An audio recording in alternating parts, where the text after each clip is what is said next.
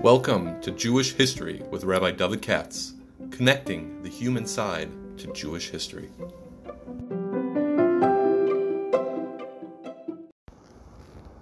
For sponsorship opportunities or to support this podcast, please visit our donate page at www.support.rabbidavidkatz.com.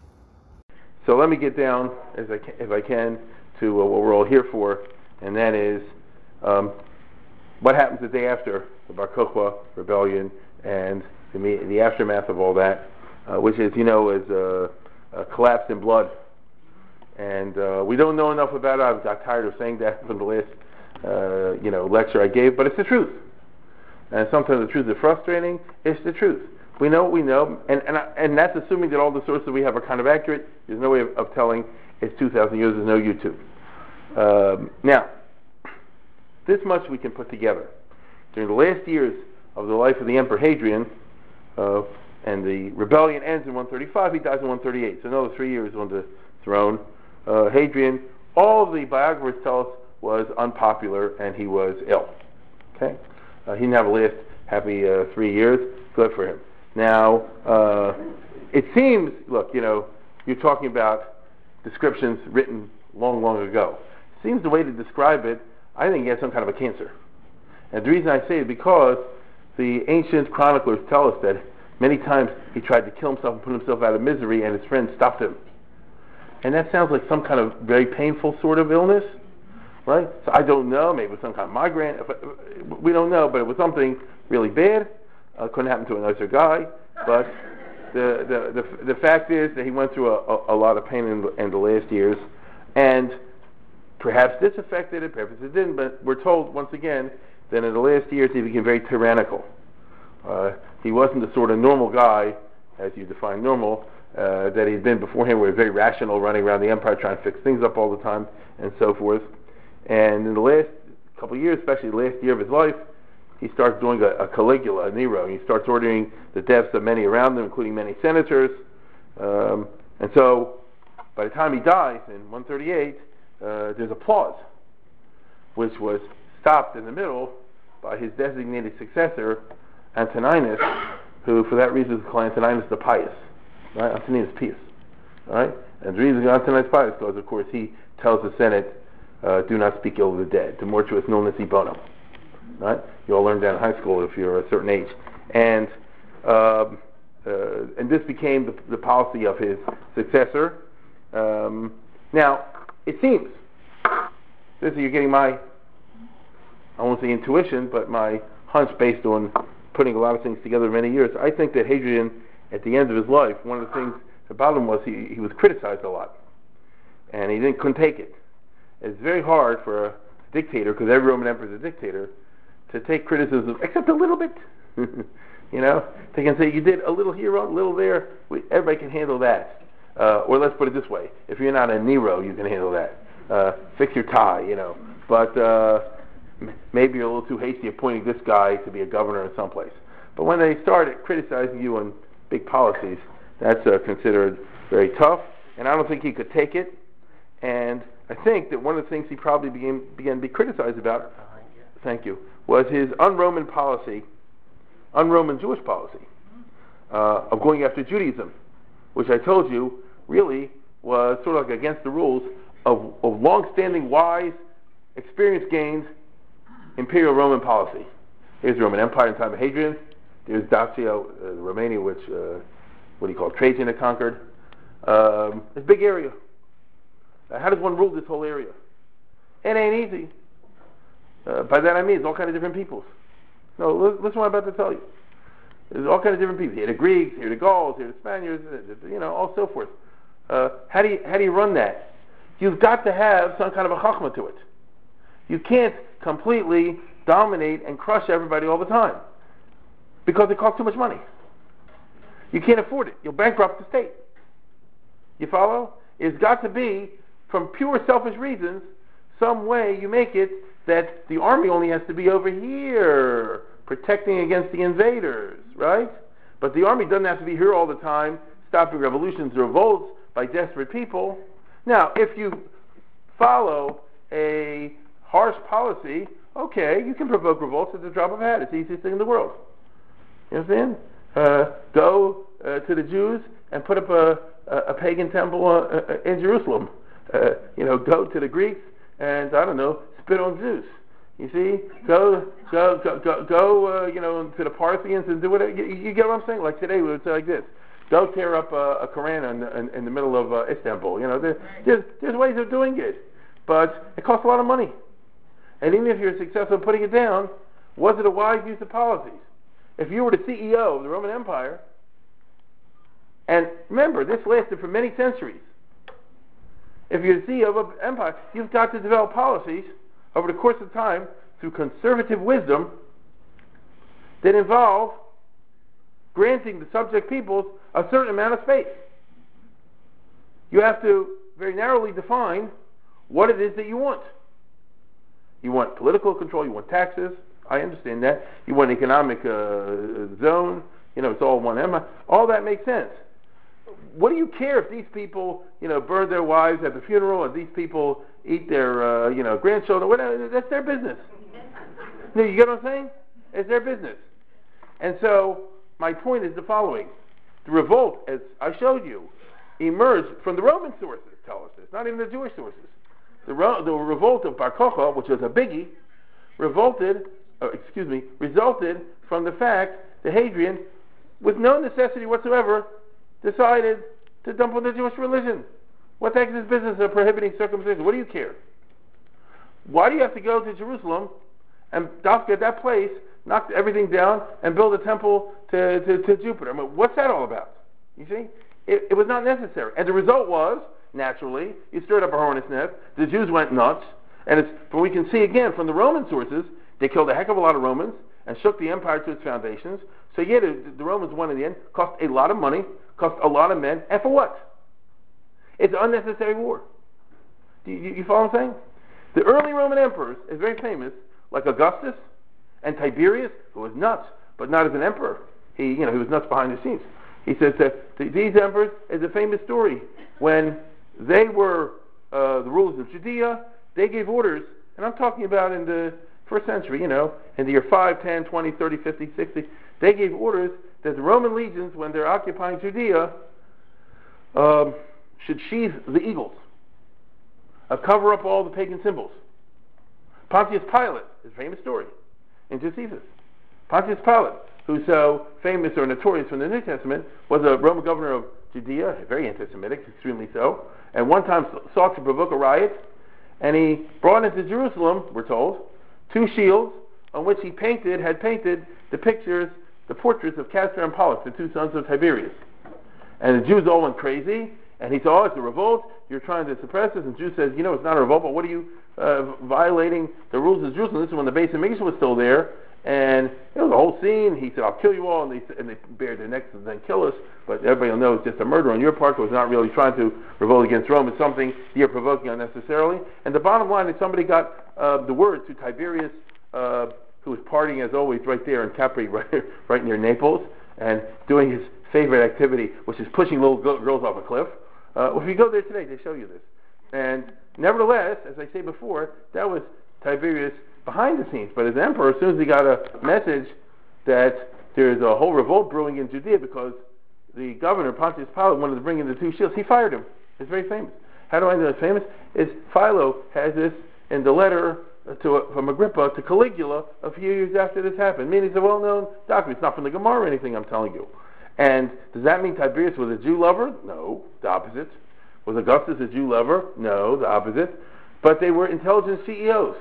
And so people were saying to Hadrian, I'm sure, in the last year of his life, what was this all about? Why did you get involved in the Vietnam War? It was not necessary. You see? What did you do that for? And he, of course, knew that what we're saying is absolutely true. And this is probably why he dug his heels in more. This might be the reason why he insisted on killing all the rabbis he could get his hands on and all this sort of thing. And as I say, within 3 years, he went down the tubes and nobody missed him. But the poisoned situation, therefore, is relieved with the death of Hadrian. His adopted successor, and Hadrian had no sons, Nerva had no sons, Trajan had no sons, Hadrian has no sons. Antoninus, the next one, has no sons. That's what are called the four good emperors. Marcus Aurelius had a son. That's when it went bad.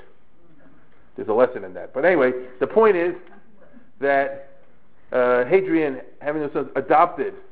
First he adopted this guy who died, and he adopted that guy who died. But by the time the story's over, he adopted what you would call today Senate Majority Leader, which was a smart idea, right? Senate Majority Leader. Kushva, important high-class politician who had good standing with all the power brokers and things like that. Somebody would be very comfortable with as the emperor, this guy Antoninus, and who was a Roman aristocrat and so forth and so on, a very balanced type individual. And therefore it was a seamless succession. When Hadrian died, Antoninus the Pious said, let's not speak bad of Hadrian, let's all look at the good that he did. You know, remember who was this in the play Julius Caesar, Mark Antony and so forth. And that is what happened. And so the result was that you got for the next 20-some years, from 138 to 161, so it's almost 25 years, a normal guy on the throne. The Emperor Antoninus Pius, you can even tell his wife was very classy.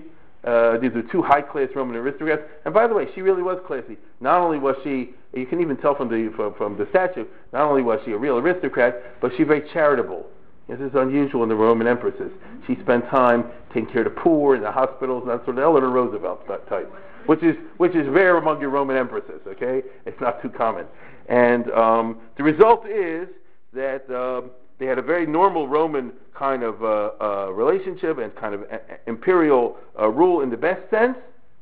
And Antoninus is described in the Roman sources as easing up on the harsh policies that Hadrian in general had imposed in Rome. So he promised he wouldn't kill any senators, and believe it or not, he never did. This is unusual. And in the provinces as well. And once again, all that means is he was back to normal CEO. Right? Antoninus never left Rome. He was one of these guys that said, I can run the show from over here, provided the policies that are being implemented are intelligent, which is true. And therefore, you need a certain amount of moderation in order to conciliate the various races and provinces that comprise the empire, to enable me to spend the money that I have to spend on defense stuff where we need it, which is on the border, to keep the barbarians out and not to have to suppress local issues.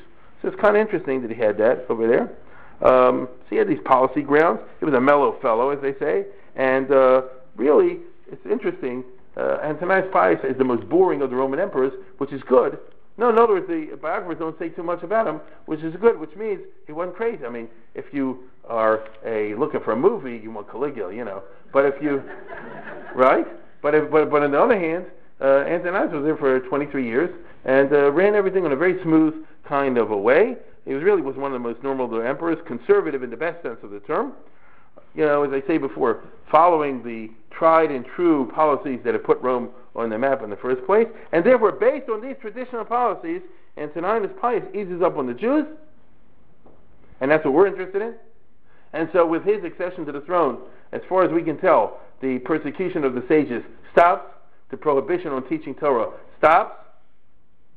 You see? But on the other hand, he doesn't ease up on Aelia Capitolina, and that's a very Roman kind of balance. In other words, I don't want to let the Jews back into Jerusalem, simply because, I'm sure, we all know that with the Judaism, there's no separation of church and state, and if we give them back Jerusalem, who knows what the heck will happen? Maybe they'll try to set up an independent state again and try to rebuild the base of Mikdash. So this will become the Roman status quo. You can practice your religion. We're told, and Antoninus issued a decree that said like this: the Jews can go back to circumcising, provided they do not proselytize. It's very interesting.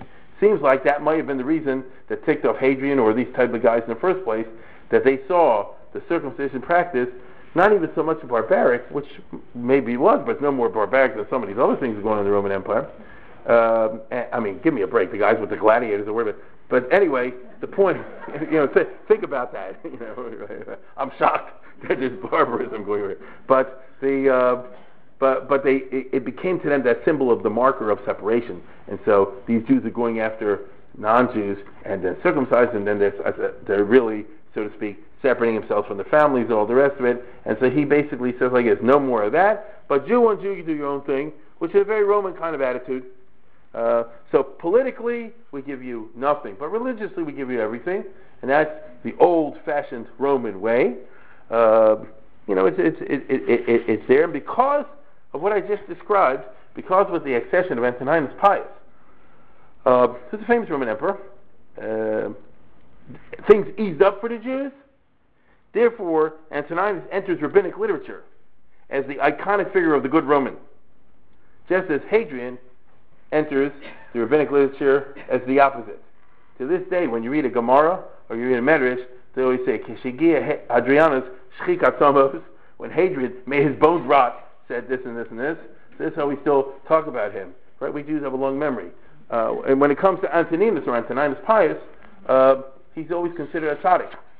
And the friends of Rebbe Yehuda Nasi, and not only that, he was a disciple with the stories in the Gemara and in the Midrashic literature. His disciple Rebbe Yehuda Nasi consults him for advice, and he asks him political questions. They have many philosophical questions over there. How does the body and the soul, when you die, which one gets judged first, and things like this.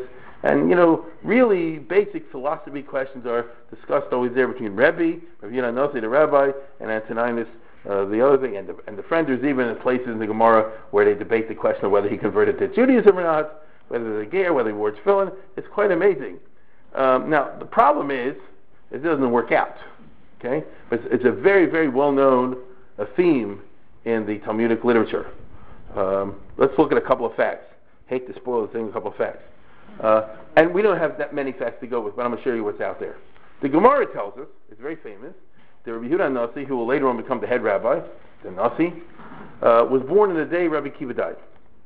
So that would put it to year 135 or so. Antoninus Pius becomes the emperor 3 years later, and was there for 23 years. Which means that Rabbi Yehuda Nasi was 25 or something like that when the emperor died. We also know, this is very famous, Antoninus never left Rome. He had an estate nearby. You see, he was a classy guy. His wife ran a classy operation. They really did. They had a high-level court, the right amount of partying, the right amount of philosophizing, the right amount of this. Everything was very balanced and mellow. And he didn't need to go anywhere in provinces. So where did he meet Rabbi Yehuda Nasi, you see? Let alone that there are many stories in the Gemara that he had tunnels from his house to Rabbi Yehuda Nasi's house, back and forth in Caesarea. How does this go? It does. Where would it work? There are problems with this.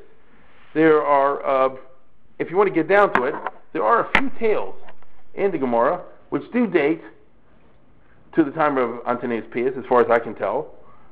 One is extremely interesting, and that's the story of the Roman noblewoman, the Matrona, where the Jews are being persecuted and nothing worked, and finally went to a Roman noblewoman who apparently was sympathetic to Judaism. And you had those types, didn't you? We saw that. And they said, give us some advice what to do. And she said, appeal to their human side and make a peaceful demonstration. And Ishamayim, we proclaim to heaven, aren't we human beings too? Why are you treating us in a subhuman fashion? All the rest of it. It's very, very interesting. And it kind of worked. So was this the way how do we decode this? Who was this woman? I would love to write a novel, and I'm sure somebody will, and say it was her, because it would kind of fit that Eleanor Roosevelt sort of thing. But, evidence that the Jews, maybe it was, I don't know. But there are a million other Roman noblewomen out there, and this would definitely date from the time of Antoninus Pius. There's another very famous story in the Gemara in Me'ilah, where Shimon bar Yochai, second generation Tana, just to put him exactly now in the 130s and 140s, visits Rome, and when he's there, he ends up curing the emperor's daughter through some kind of exorcism or something like that. And it's a very interesting story that, here's how the story goes, if I remember correctly. The Romans say as a reward for curing the emperor's daughter, whatever she had, and maybe she had some mental thing, whatever. So you can go into the treasure house, and we were there, weren't we, in Rome not long ago when we did our trip to Italy. Not far from the Colosseum was the place where they had literally the treasure house where they stored all their decrees and all their goodies and things like that. Vespasian built it, and you can take whatever you want out of there. And that means that Shimon bar Yochai was allowed to go in. I mean, he could take, I don't know, the menorah out or the parochas or something from the base. I mean, imagine the incalculable value of all this. It's like a Hasidic tale, because what he does is he sees a decree against the Jews, maybe one of Hadrian's decrees, and he said, this one I want to take home and tear up. And they said, okay. Once again, it's a story about what? The easing up of conditions for the Jews in the wake of the death of Hadrian. You see? So these stories we can date to the degree that we can to the time of Antoninus Pius. These other these stories don't work so well. The next emperor after him was the famous Marcus Aurelius, one of the most famous of the Roman emperors, and is unique in many respects, although overestimated in my opinion often, but unique in respect because he was a philosopher. Get it? And he was a Stoic philosopher of all things, and that's very much unlike most of the Roman emperors. You know, he was more Greek in this regard than Roman, although he was 100% Roman from the aristocracy.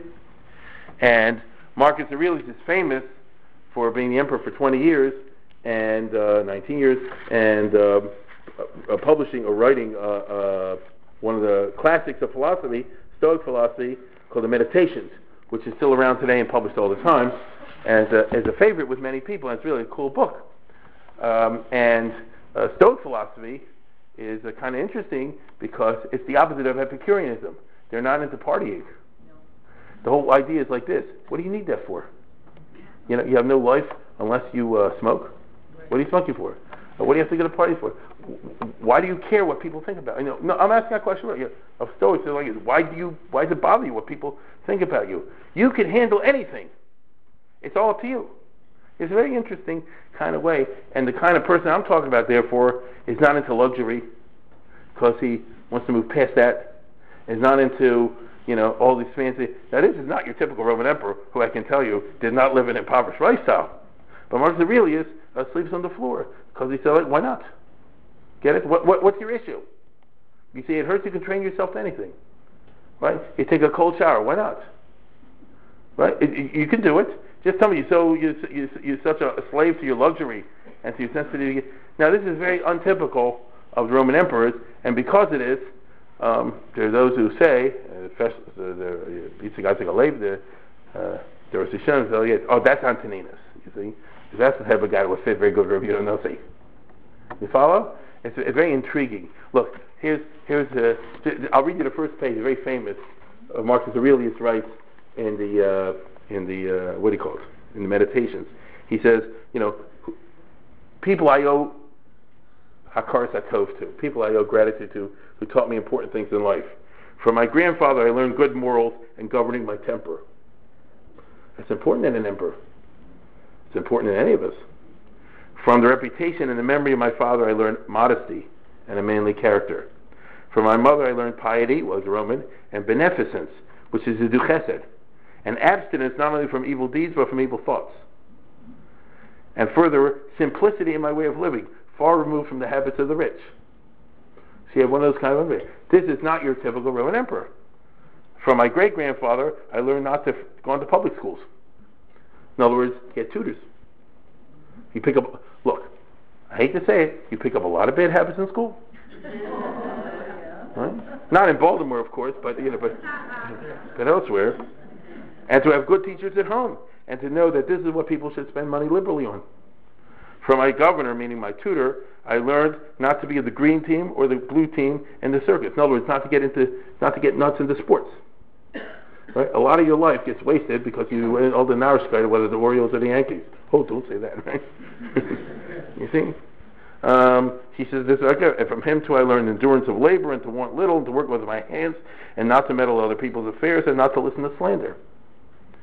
From Diogenes, I learned not to busy myself about trifling things, and not to believe magicians and jugglers, and incantations and exorcisms, okay, and so on and so forth.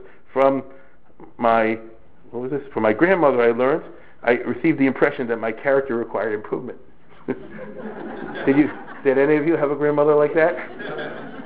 And discipline. And I learned also not to be led astray to sophistic emulation or writing on speculative matters, and so on and so on, such and such. And and he says that from this one I learned I could sleep on a board. And so it would be very intriguing and therefore understandable. You'll find it sometimes from history books And the article, they say, oh, Yonanossi was friends with the Emperor Marcus Aurelius, because since he was the adopted son of Antonius, his real name was Marcus Aurelius Antoninus Pius. And then, and then it goes like that, and it's kind of cool, and the years would work, wouldn't they? Because Rabbi Yehuda was born in 130, so then Marcus Aurelius would become the emperor by the time he was like 25, and then you could already see, because with what other emperor could you have a philosophical conversation? Give me a break, right? Tiberius, Nero, Constantine, these soldiers, give me However, it doesn't work. I hate to pop the balloon. The facts don't work out. Marcus Aurelius, we know where he was. He spent almost the whole time. Let's go back to the map of the Roman Empire. Here we go. Marcus Aurelius spent almost all of his reign fighting off barbarian invasions all through here, constantly. Okay? Now, it's true, once or maybe twice, he had a revolt here, so he had to go down and suppress the revolt. So he passed through here once and twice. He spent most of his reign, I'm going somewhere with this, he spent most of his reign battling huge barbarian invasions. Okay? Do we have the next, do we have that piece? Let's, look at this. This I found this on YouTube. This is like a simulation of what happened all the time. I mean, this is every day, all throughout Germany and all through the Danube area. They're battling the barbarians, with attacks and counterattacks. At first, the Romans got beaten a bunch of times, lost a couple armies, then they had to replenish them. In order to pay for it, he had to sell all of his china and his silver, and it's really rough. And this was typical of what was going on in his time. He doesn't have time to have philosophical conversation with Rabbi Yonanossi. Okay? The peoples that you see over here were called, there's even a better point, the peoples you see over here, the great barbarian groups, were the Marcomanni and the Quadi in that time. What we would call today the Czechs, the Slovaks, and the Hungarians, whatever. Now, I mean it. That's where they're located. And big, huge battles in there. He passed through Judea once, and he met a couple of Jews, and according to Ammianus Marcellinus, he's like this. He says, boy, these Jews, the Marcomanni and the Quadi are almost as bad as the Jews. You get what I'm saying? In other words, he didn't have too high opinion of the Jews, and being a Greek philosopher, he wouldn't. So it doesn't work so well to say that he was, even though it's very tempting, he didn't hang out for any length of time in Israel to have all these conversations. Now, what do I know? Maybe Rabbi Yonanossi went and visited him on the Danube. Anything's possible, but it's very unlikely. Believe it or not, the best speculation, if there was any, of who Antoninus is, will be a couple emperors later, because he left it. The way it works is like this. Marcus Aurelius unfortunately had a son. He left it a son who was a jerk, that was Commodus. After 12 years, Commodus was assassinated. The guy who was assassinated was assassinated. Pertinax was assassinated by else. Then there was a huge bunch of battles between one general and the other, and finally the bloodiest of the generals, Septimius Severus, grabbed power, and he killed all the rivals, and he became the emperor for the next couple of years, and after him his son Caracalla, who was called Caracalla the Cruel. There are traditions that say that these two guys, although they were pretty vicious and killed people right and left, like Jews. It's interesting. There are inscriptions in certain synagogues in ancient times, and church records, Mefarshim of the church fathers on the book of Daniel. It's kind of interesting. And Caracalla was told when he was very young he had a Jewish boyfriend, and I think somebody whipped him, and he was real angry at the father of the Jewish boyfriend, things like that. In other words, he seems to have liked Jews. And sometimes in the Yerushalmi it's called Antoninus ben Asuirus, and this would be Severus. So there's arguments in favor of that, in which case Rabbi Yonanossi would not have been born in 135, otherwise he'd have to be in his 70s and 80s when he met the emperor. I don't know, anything's possible. I'm trying to show you once again that if you want to get down to facts, all we know for sure, or all that seems to come out of all this, if you get out of the chronology problem, is there was some guy named Antoninus who was a good Roman, maybe he was a governor, maybe he was a general, maybe he was an emperor, but something good happened to repair or vastly improve the relationships between the Jewish people on the one hand, and here I'm speaking about the rabbis, and the Roman authorities on the other hand. That's the bottom line. Some kind of definite improvement occurred in the Roman treatment of the Jews after the death of Hadrian. Partially, as I said before, this was due to old-fashioned imperial policy. If you saw that movie I just showed you before, they're so busy fighting along here all the time, all here, and then the Parthians over here. Oh, you really want to stir up this hornet's nest again? Let's have another Bar Kochba revolt. That's a great idea. You see? And so, based on these kind of notions, a kind of pacification policy towards the Jews along with the other peoples of the empire seems to have ensued, and this would be definitely increased after the year 222 when the Iraqis are conquered by the Iranians. Here's Ardashir, the first Iranian emperor. This is like, what's Ahmadinejad, the Sasanian Persian Empire. And believe me, from then on it got really bad for the Romans. They had trouble with the Parthians for a couple hundred years, and then the Persians came along. Oh my God, for the next 400 years, the Persians, every chance they do, try to swallow up the Roman Empire, and they're constantly invading and reaching the Mediterranean, killing and pillaging and all this kind of stuff. And so the Romans really had their hands full at that time, plus they had their hands full on the north with the other barbarians, so it wasn't too much fun to be a Roman emperor during this period. That's what I'm trying to tell you. In that case, the Jews are moved to the back burner. People are not so interested or giving so much attention to the Jewish situation, which is good. And finally, the Jews are the least of the problems of Rome. And partially, and very interesting, it's also due to the fact that it's starting to dawn on these dummies in Rome, the Jews aren't your threat, it's the Christians. The ones that's picking up the real converts in big numbers is not the Jewish Jews, it's the Christians. The Jews are the ones who insist on circumcision. The Christians don't. The Jews are the ones who insist you got to keep kosher and Shabbos and all these other things, and Taras and Mishpachah and who knows what. The Christians don't. And so the ones who are building up following big right and left, who's your real problem, and by the 3rd century, by the time you get to the 200s, the Romans start to put two and two together, and the Jews appear more and more just to be another quaint little people with some self-important ideas, maybe, but so what? You know what I'm saying? So what? I'm sure the Amish think that they're the elect of God and the none was on earth. So what? Doesn't bother you.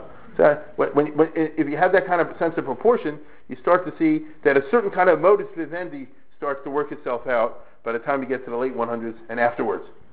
And as Caracalla, who I showed you before, gives the Jews civil rights in 212, meaning gave Jews and others, but Jews too, a Roman citizenship, which was a privileged position for many centuries, which was only given out to non-Romans on a very small basis. Once in a while, that gives you right to a lawyer, habeas corpus, things like that. I mean it. And so, and Caracalla is sort of like an Abraham Lincoln type business, where he gives free citizenship to the Jews, which means the Jews they may be a little bit weird and maybe a little self-important, but they're not Roman citizens. And not only that, but he opens up after him public offices. So Jews can run for mayor, city council, and this sort of thing. And they do. And not only that, after a while, people no longer, and by the time you get to the middle of the 200s and afterwards, people no longer wanted to hold these offices because they're a pain in the neck. They take away from the time you can spend on your business, all the rest of it.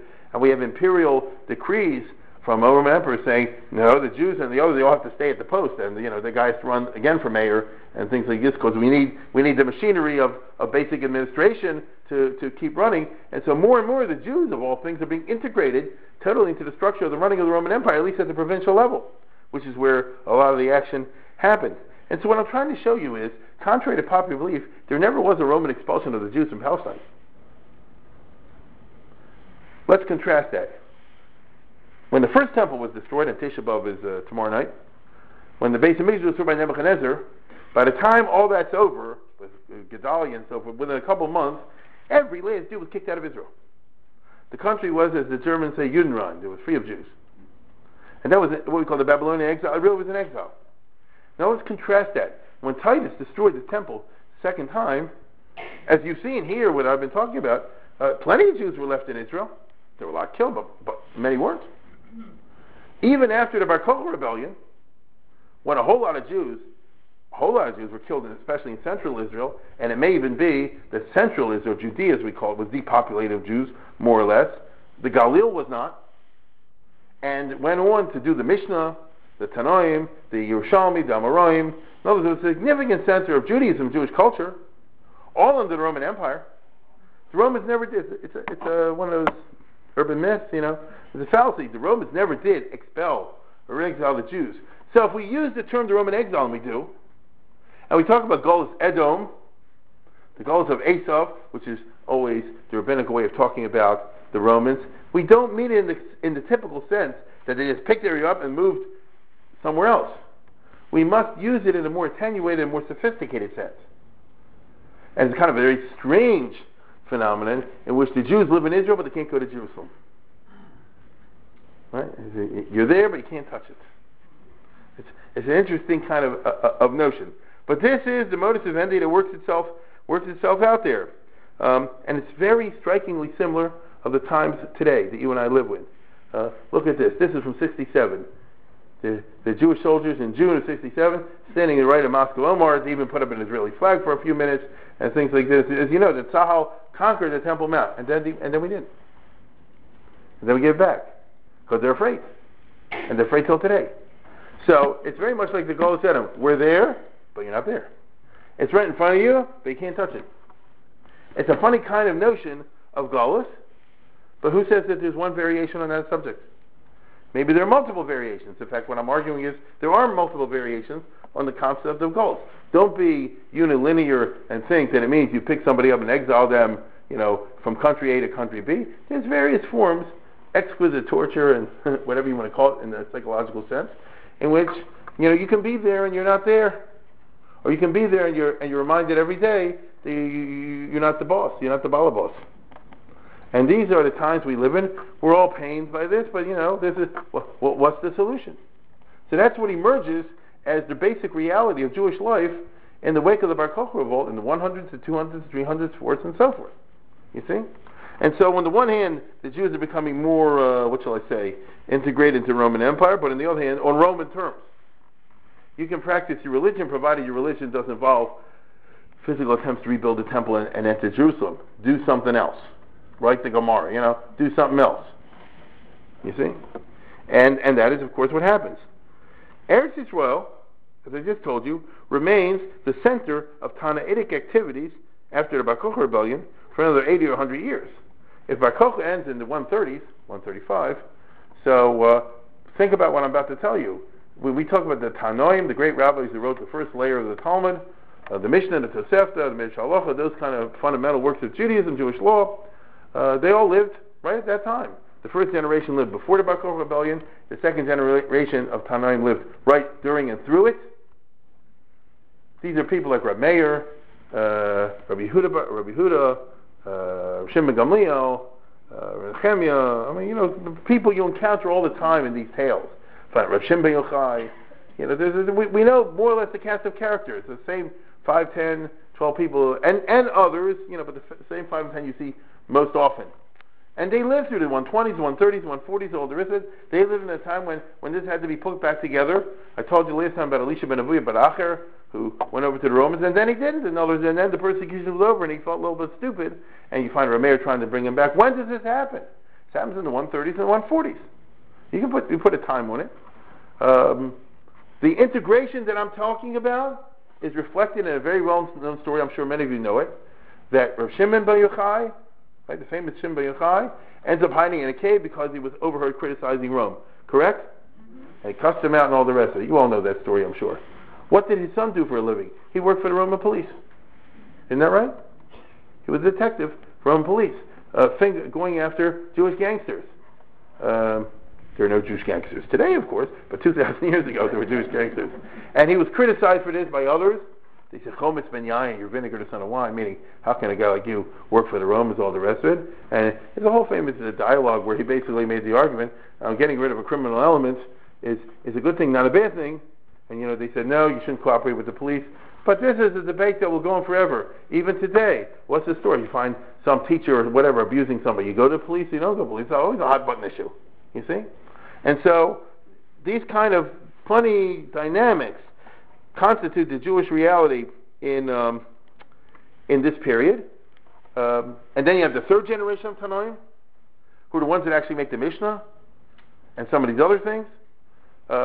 Israel, even in its battered and bloody state, and even deprived of Jewish presence in the center of Israel and confined to the Galilee, still remains in the 100s the hotspot for Judaism, for Torah in the world. It's interesting. The rabbis, of course, have to react to the suppression of Bar Kokhba catastrophe by once again de-emphasizing, I say de-emphasizing Messianic politics and concentrating on religion. That's why, as I tried to show you, it's frustrating last week, you don't find things in Chazal about the Bar Kokhba rebellion, because that is not what they wanted to talk about. You see? That is not a productive idea if you're living in the 140s and 150s. It's not going to do any good. You see? They may talk about the sad massacres at Beitar, but we're not going into why he thought it was the Mashiach or the rest of it. Keep your big fat mouth shut and just try to survive over here. As Rabbi Yeshua said, it's enough that you stuck your head in the mouth of a lion and you live to tell about it. They set their goal, clearly, the rabbinic elites, in this generation, to collecting and editing the oral law.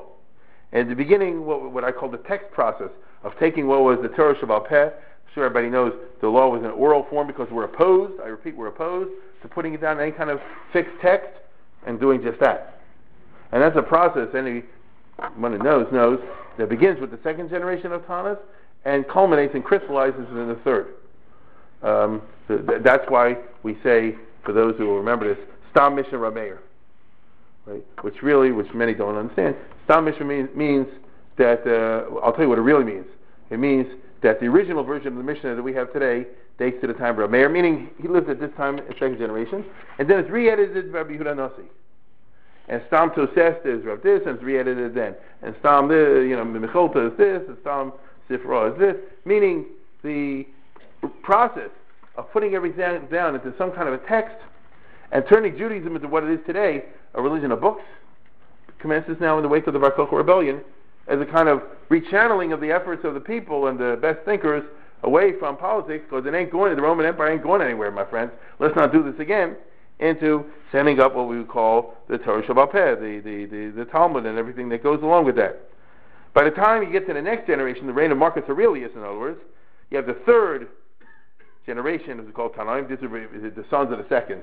Rabbi Yehuda Nasi is the son of Shimon Gamliel, and so is the son of Elazar, the son of Rav Shimon. This elite over there, they're engaged in the final texting, if I could, by fixing the text of significant portions of the oral law. In other words, the energies of the Jewish people turn away from politics and they turn to scholarship. Okay? Is this not the basic thrust of Jewish history for the next 2,000 years, more or less? Yes. Right? Isn't that what ends up defining Jewish culture? You ask anybody on the street, what's Jewish culture? You don't automatically think of Bar Kokhba. You think of people doing intellectual work, religious or secular. You see? There's a process, as I said before, that assumes front row in Jewish life after this. And they're not happy about what they do to the Torah.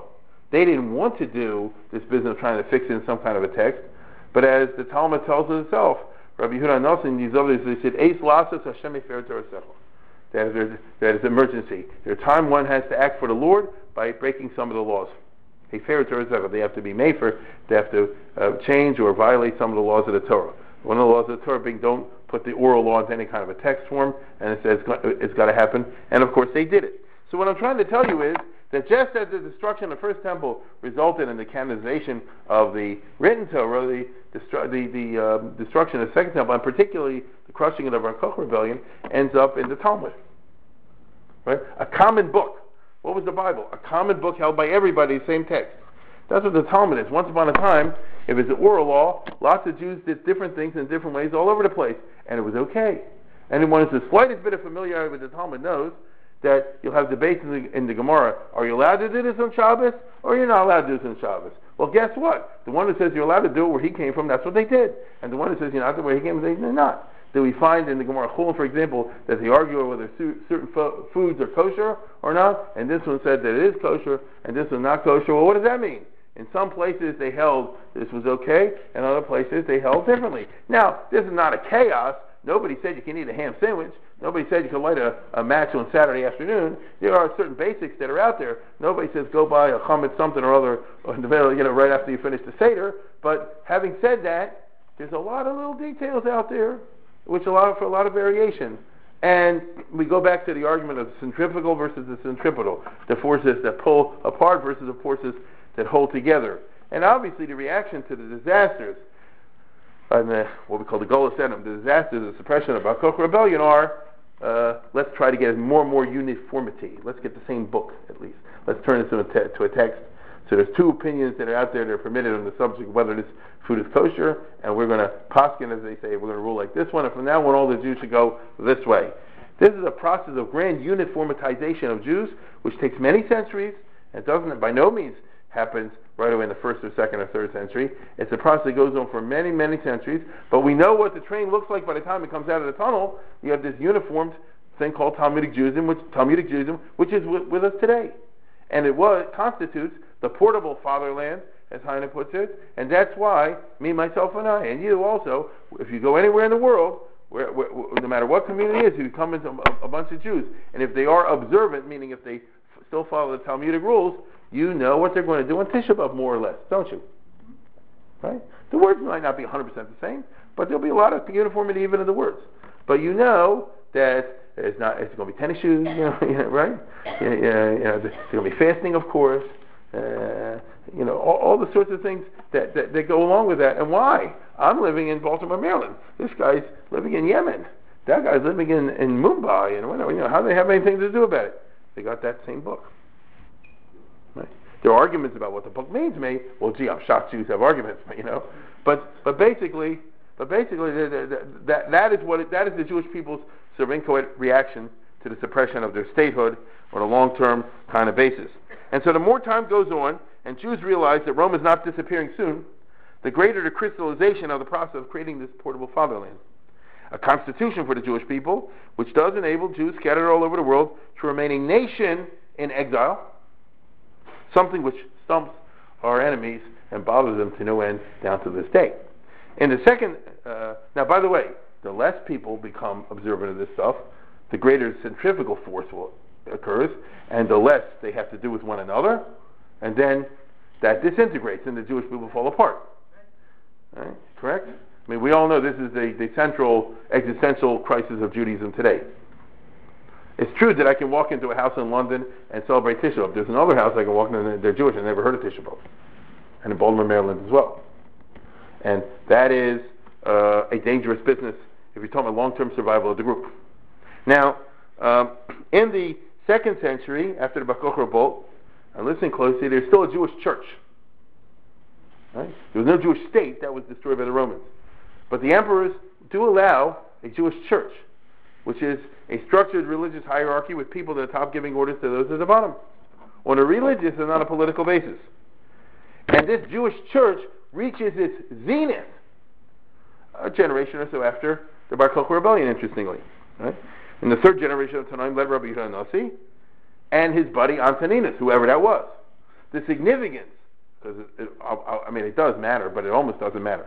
Whoever this Antoninus was, the positive relations, for whatever reason, there are lots of theories, that he enjoyed with Yehuda Nasi enables what? The Jewish church to function. The Nasi, as they call him, the head of the Jewish religion. Hear what I said? Head of the Jewish religion. To be operating and rich and powerful, and it is the Jewish church that issues the Mishnah. That's what gives it its authority. It wasn't written by one person. That's not the point. The point is that whole group, the patriarchate, if you wish, the college of all the rabbis, the Sanhedrin, that's what it was, said, this is the book. There were other Mishnahs out there, without getting too technical, but they have gotten forgotten. And this one is the one that's out there because the Romans allowed this and they were okay with it because the Mishnah had nothing to do with politics. Rabbi Yehuda Nasi was very careful, believe me, to stay in good relations with the Roman emperor. And he was no fool, obviously, and he never pushed the envelope too far. There, once again, is even though there are stories in the Midrash and in the Gemara that Antoninus said, let me be your servant, let me serve you dinner and things like that, it's also true that I remember this from in all these many Midrashim I told you about Yaakov and Esav in Parshas Toldos that how does it go now? This is how it goes. I don't have it in front of me. Rabbi Yehuda Nasi had a secretary, Rabbi Afes, and he wrote him writing a letter to Antoninus, and it said, from Judah the prince to Antoninus the emperor. And Rabbi Yehuda Nasi says, no, let's redraft it. To Antoninus the emperor from your humble servant Judah. And he says, why do you abase yourself so much? He says, look at the parsha of the week. Komar Avdecha Yaakov. Right? Yaakov found it prudent when he's dealing with Esav not to flaunt any kind of pride. Which, once again, you have to understand the historical import of these stories which is Rabbi Yehuda Nasi was rich and powerful, all the rest of it, but he was very prudent and very, what should I say, diplomatic, and he realized the delicateness of the situation, and that sort of epitomizes the position of Judaism within the Roman Empire after the suppression of the Bar Kokhba rebellion. After the first century, we get the Amoraim, right? What they call the period of Talmud Shomer, Rabbi Yochanan, Reish Lakish. You've heard of people like that, of course, and many others. And so my point is, even in the 200s, 100 years after the Bar Kokhba rebellion ended in such blood, Israel, at least the Galilee, is still a hot spot of Judaism. Except now there are two. One's in Babylonia. Right? Now there are two. One in Iraq. The period of Amoraim starts in the 200s, more or less. The 200s, the 300s, and the 400s. And now there's two. That's unusual. We never had that before. They still possess great charismatic or religious authority. What do I mean when I say charismatic?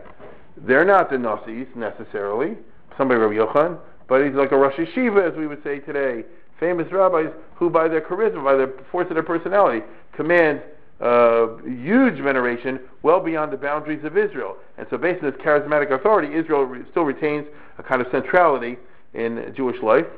And it's also true, as I told you before, that the church continues chugging on throughout the 200s and into the 300s, meaning there are Nazis.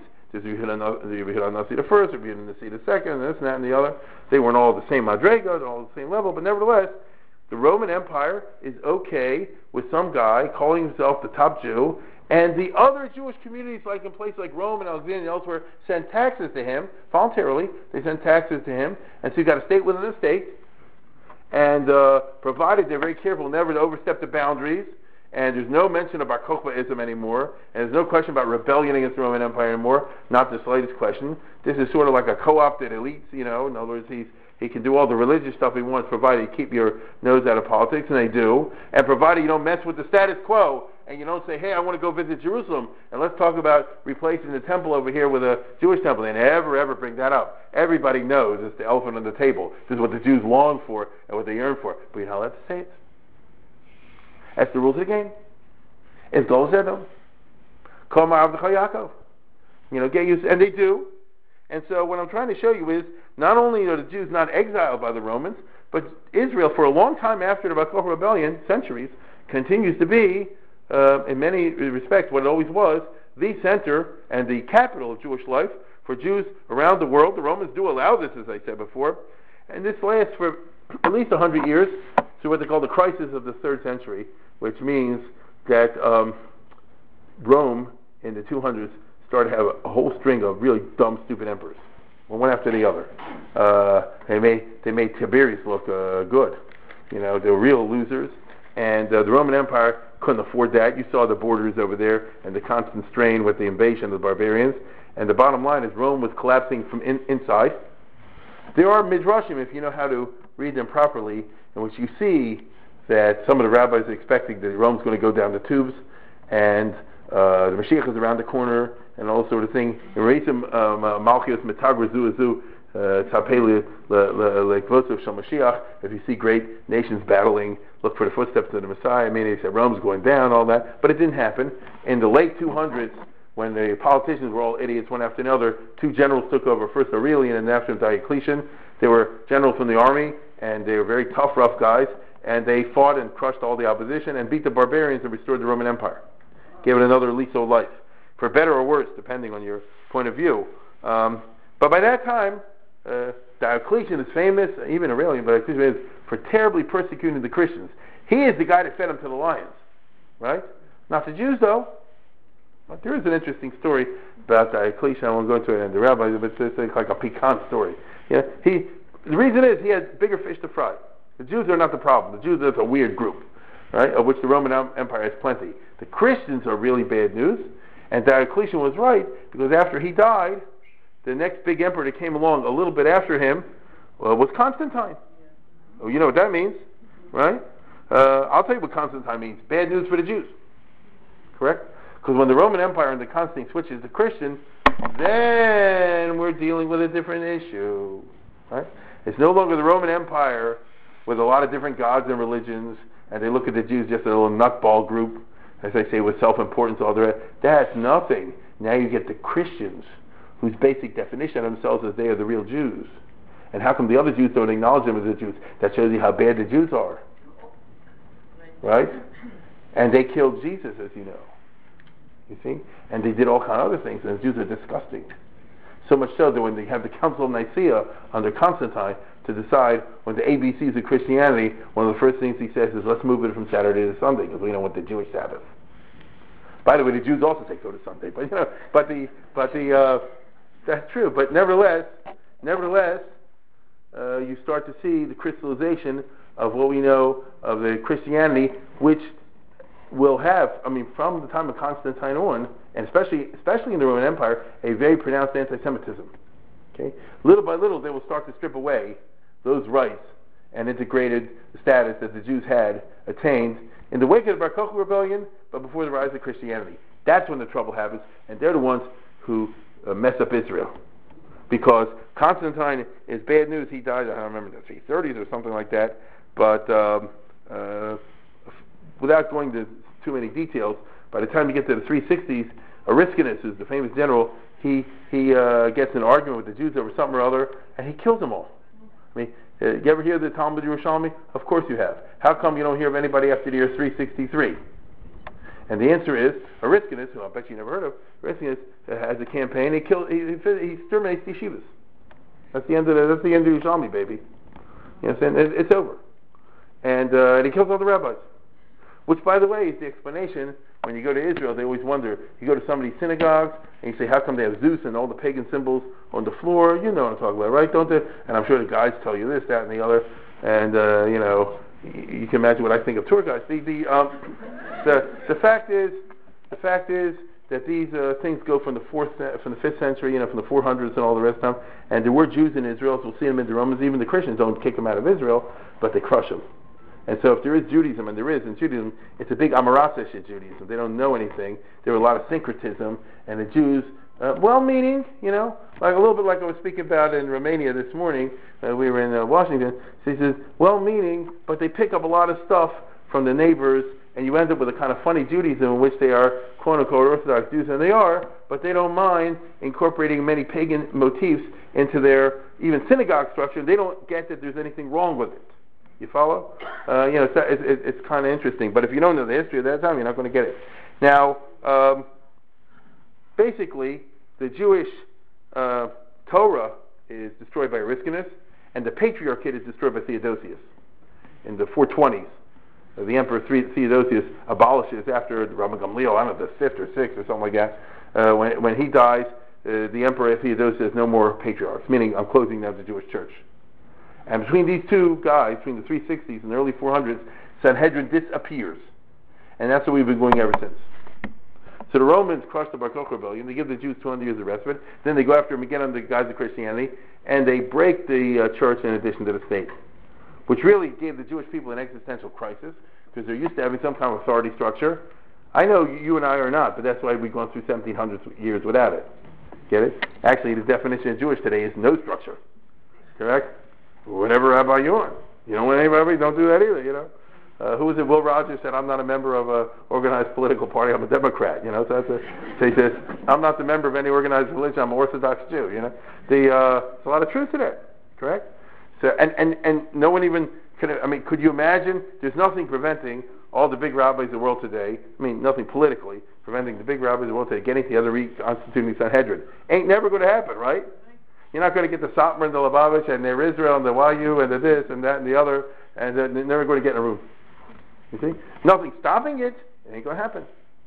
And so, ever since they broke the church in the late 4th century, early 5th century, that part didn't work either. The Jews had to develop a culture, sort of organically, in which they could operate uniquely among nations and groups and races, in which they had to survive as a people with a common culture and a common religion without a state and without a church. I don't know of any other group like that. The others, like the Armenians, they didn't have a state, but they have a church. You get it? The Jews had to do without both, which is kind of interesting that we somehow, whether we pulled it together, in spite of all the imperfections that characterize Jewish life as we know.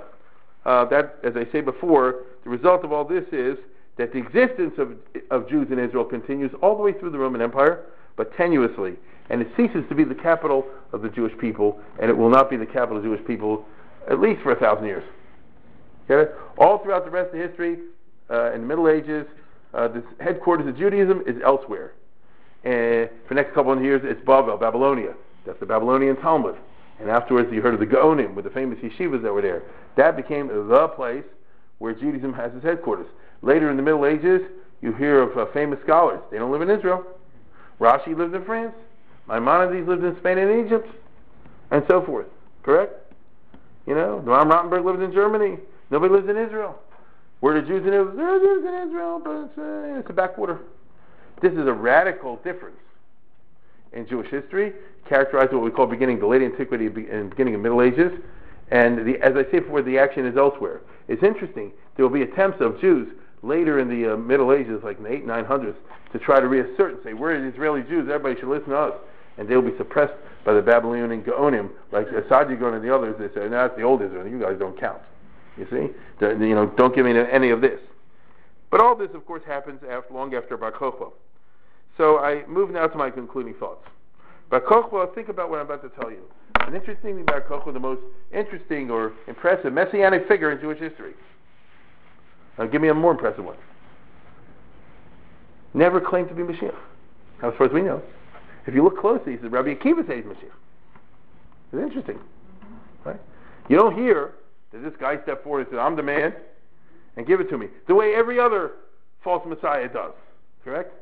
There are guys standing up, I'm sure when this lecture is over, people stand up and say, I'm the Mashiach. You know, it happens all the time. Okay? And you don't wait for others to put it. But Kokhba didn't do this. It's interesting. I say, Rabbi Akiva, the Rambam's famous, Maimonides' famous version of Messiah, based on his reading of the Bar Kokhba story, still stands today as our most important bulwark against false messiahs. People like Shabtai Tzvi. Because Maimonides, the Rambam, said that he never claimed to be Mashiach Bar Kokhba. Rabbi Akiva thought he was Mashiach, but there's a reason. Because there's a certain checklist. And somebody has to do things to gain some kind of attraction, some kind of traction as a Mashiach. Who is Bar Kokhba? The Rambam says. Well, he was a Jewish leader. He looked for a while like he's kicking the Romans out. He looked for a while, he's capturing Jerusalem and rebuilding the temple. He looked for a while from God. You saw he was concerned in those letters that they found in the Dead Sea Scrolls with Lulav and Esrog during Sukkot. You know, he was a good Jew. He was a heroic Judah Maccabee type, as I call it. He might have won against the Romans. It could have been. He was going to restore the kingdom of Israel. You saw the coins, Cherut Yerushalayim, it says. So he was doing all these things. So it's perfectly understandable that some of the Rabbi Akiva says, oh, that is the Mashiach. So the Rambam then says very famously, you want to claim to be the Messiah? Let's see you do some of the stuff on the checklist. That's already a different story. Then they give you Terusim, don't they? They ask Shabtai Tzvi, says, where's the rebuilding of the state of Israel? It's all happening Kabbalistically. You understand? It's like Bernie Madoff. You know, it's all happening somewhere else. You see? And every other would-be Messiah. Right? Somebody claims the Messiah or gets followers say this guy's the Messiah. No problem with it. Do me a Bar Kokhba. You know, let's see, do your stuff. You get the Arabs out of Israel to agree to move, I sign up. Right? You rebuild the temple and you get the Arabs to go along with that, I will shine your shoes. That's it, right? But if you don't, then shut up. Put up or shut up. And so Bar Kokhba emerges in this reading, very interestingly, as a kind of, as I say before, a bulwark figure against false messianism. That's how the Rambam reads it. And this is probably the most constructive legacy, to my mind, of the Bar Kokhba experience. We Jews have had our share of false messiahs, and we're not through with them, I'm sure. How do you know? The problem when it comes to matters of faith is anybody can fake anybody out. And so, oh, you don't believe me? There's something wrong with you. You have little faith. How do you separate that out from the phonies, who are a dime a dozen? And the answer is, well, look at the Bar Kokhba, look at Rabbi Akiva didn't pick anybody until the guy did stuff, and seemed at least to validate the claim. I think, as I said before, this is ought to be viewed as the most constructive legacy of the Bar Kokhba experience. we're not sure till this day how to deal with Mashiachism, Messianism, as you know, even in our time. It has a big potential, and because of that hope, the Jewish people chug on. So here we are about to do Tisha B'Av. What is Tisha B'Av all about? It's mourning the past, but that only makes sense if you look forward to a restoration in the future. Right?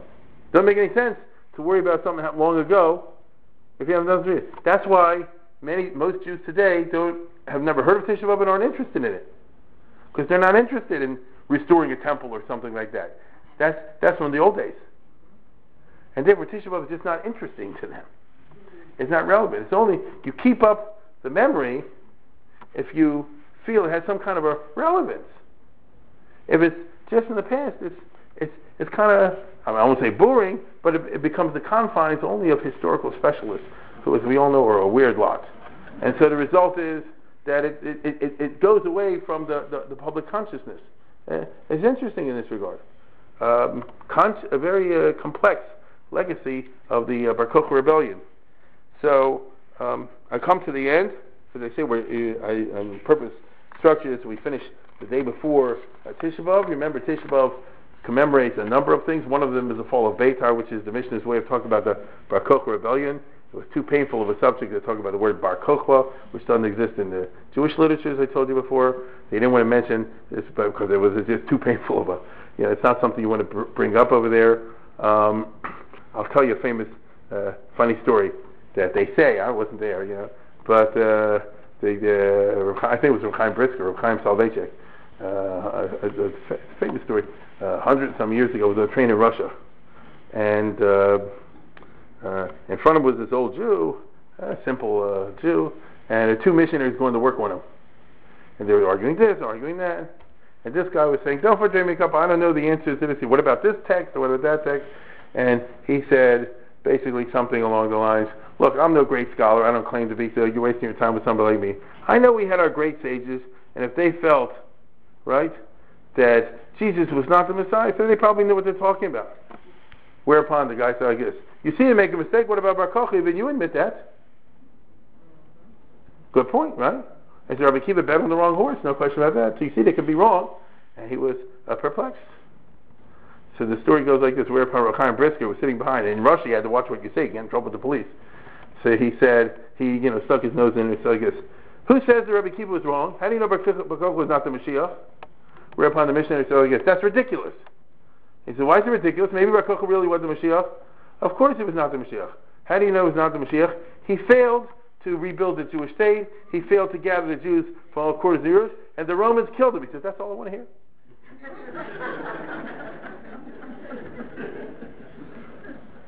So there's different ways of interpreting the Bar Kokhba story, as you can see. I conclude, therefore, with the famous formulation of the Rambam, who insisted that this should be one of the Ikrim. Not everybody agreed to this, but the Rambam insists that the belief in the coming Mashiach is one of the Ikrim of Judaism, one of the basic principles of Judaism, which is very interesting. Meaning, if you have no hope for the future of this, then you're not going to be interested in Tisha B'Av. You're also not going to be interested in Shabbos. You're not going to be interested in anything if you follow it through to its logical conclusion. But it's very famous that the Rambam, of course, said, "Ani ma'amim b'emunah shleima b'viyas HaMashiach, al v'shiyas mameyam." But I don't get into details. This is the famous Maimonidean formulation, right? This is actually a vulgarization of what the Rambam really says. It's the Ani Ma'amim in the back of the Siddur. If you read the actual essay, it's a lot more elaborate and a lot better, what should I say, filled out.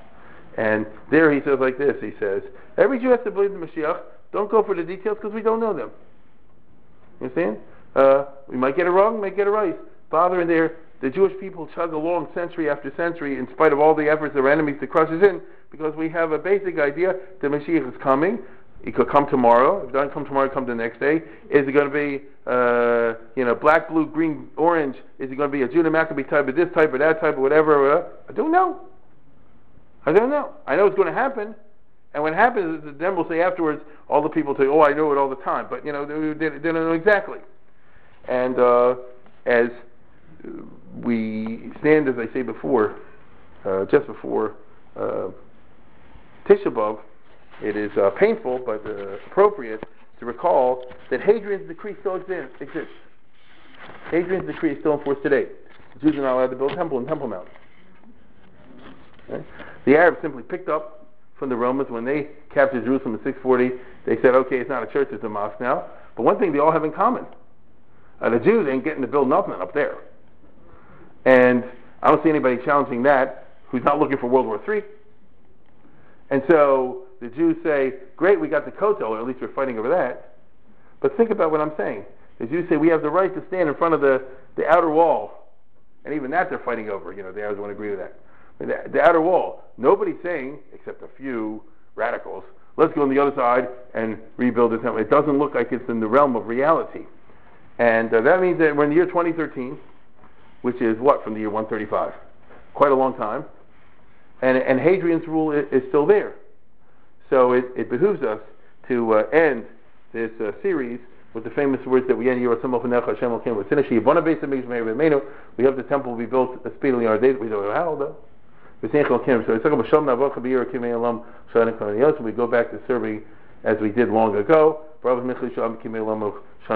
wish everybody an easy fast. We're done.